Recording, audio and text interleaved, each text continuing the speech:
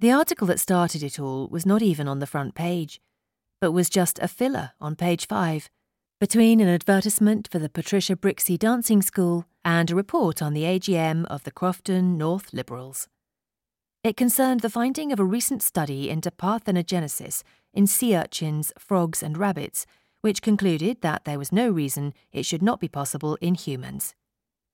This dusty paragraph might have been overlooked by most readers of the North Kent Echo were it not for the melodramatic headline, "Men no longer needed for reproduction." The result was an unusually large postbag of mostly indignant letters, not just from men. One wounded correspondent, Mrs. Beryl Diplock of St. Paul's, Clare, deplored the article's sentiments as dangerous and unchristian. More than one female reader pointed out that such a proposition was liable to give slippery men an excuse to wriggle out of their responsibilities. There was one letter, however, that stood out from all the rest. It was from a Mrs. Gretchen Tilbury of 7 Burdett Road, Sidcup, and read simply, "Dear Editor, I was interested to read your article, Men No Longer Needed for Reproduction, in last week's paper. I have always believed my own daughter, now 10, to have been born without the involvement of any man. If you would like to know more information, you may write to me at the above address."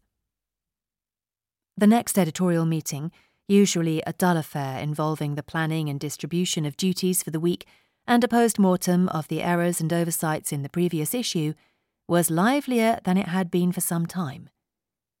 Jean Swinney, features editor, columnist, dog's body, and the only woman at the table, glanced at the letter as it was passed around. The slanted handwriting, with its strange continental loops, reminded her of a French teacher from school. She too had written the number 7 with a line through it, which the 13-year-old Jean had thought the height of sophistication and decided to imitate. Her mother had put a stop to that. She could hardly have been more affronted if Jean had taken to writing in blood. To Mrs. Swinney, all foreigners were Germans and beyond the pale. Thoughts of her mother prompted Jean to remember that she needed to pick up her shoes from the menders on the way home. It mystified her why someone who seldom left the house should need so many pairs of outdoor shoes. Also required were cigarettes, peppermint oil from Rumsey's, and kidneys and lard if she could be bothered to make a pie for dinner. Otherwise it would just be eggs anyhow, that old standby. "Does anyone want to go and interview Our Lady of Sidcup?"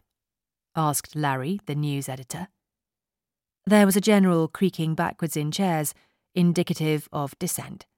"Not really my thing," said Bill, sports and entertainment editor. Jean slowly extended her hand to take the letter. She knew it was coming her way sooner or later. "Good idea," said Larry, huffing smoke across the table. "It's women's interest, after all." "Do we really want to encourage these cranks?" said Bill.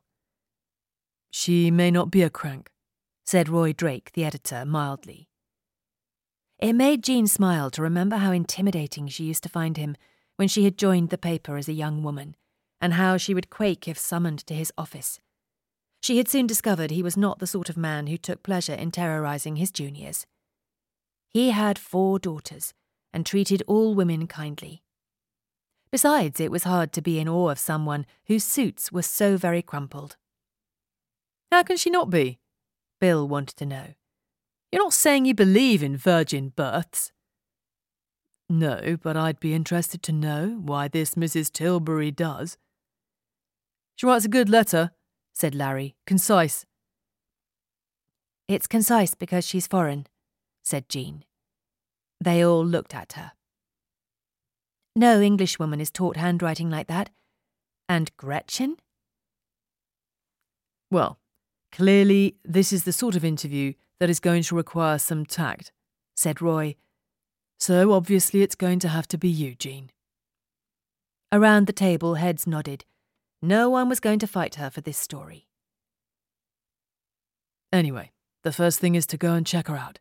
I'm sure you'll be able to tell pretty quickly if she's a charlatan."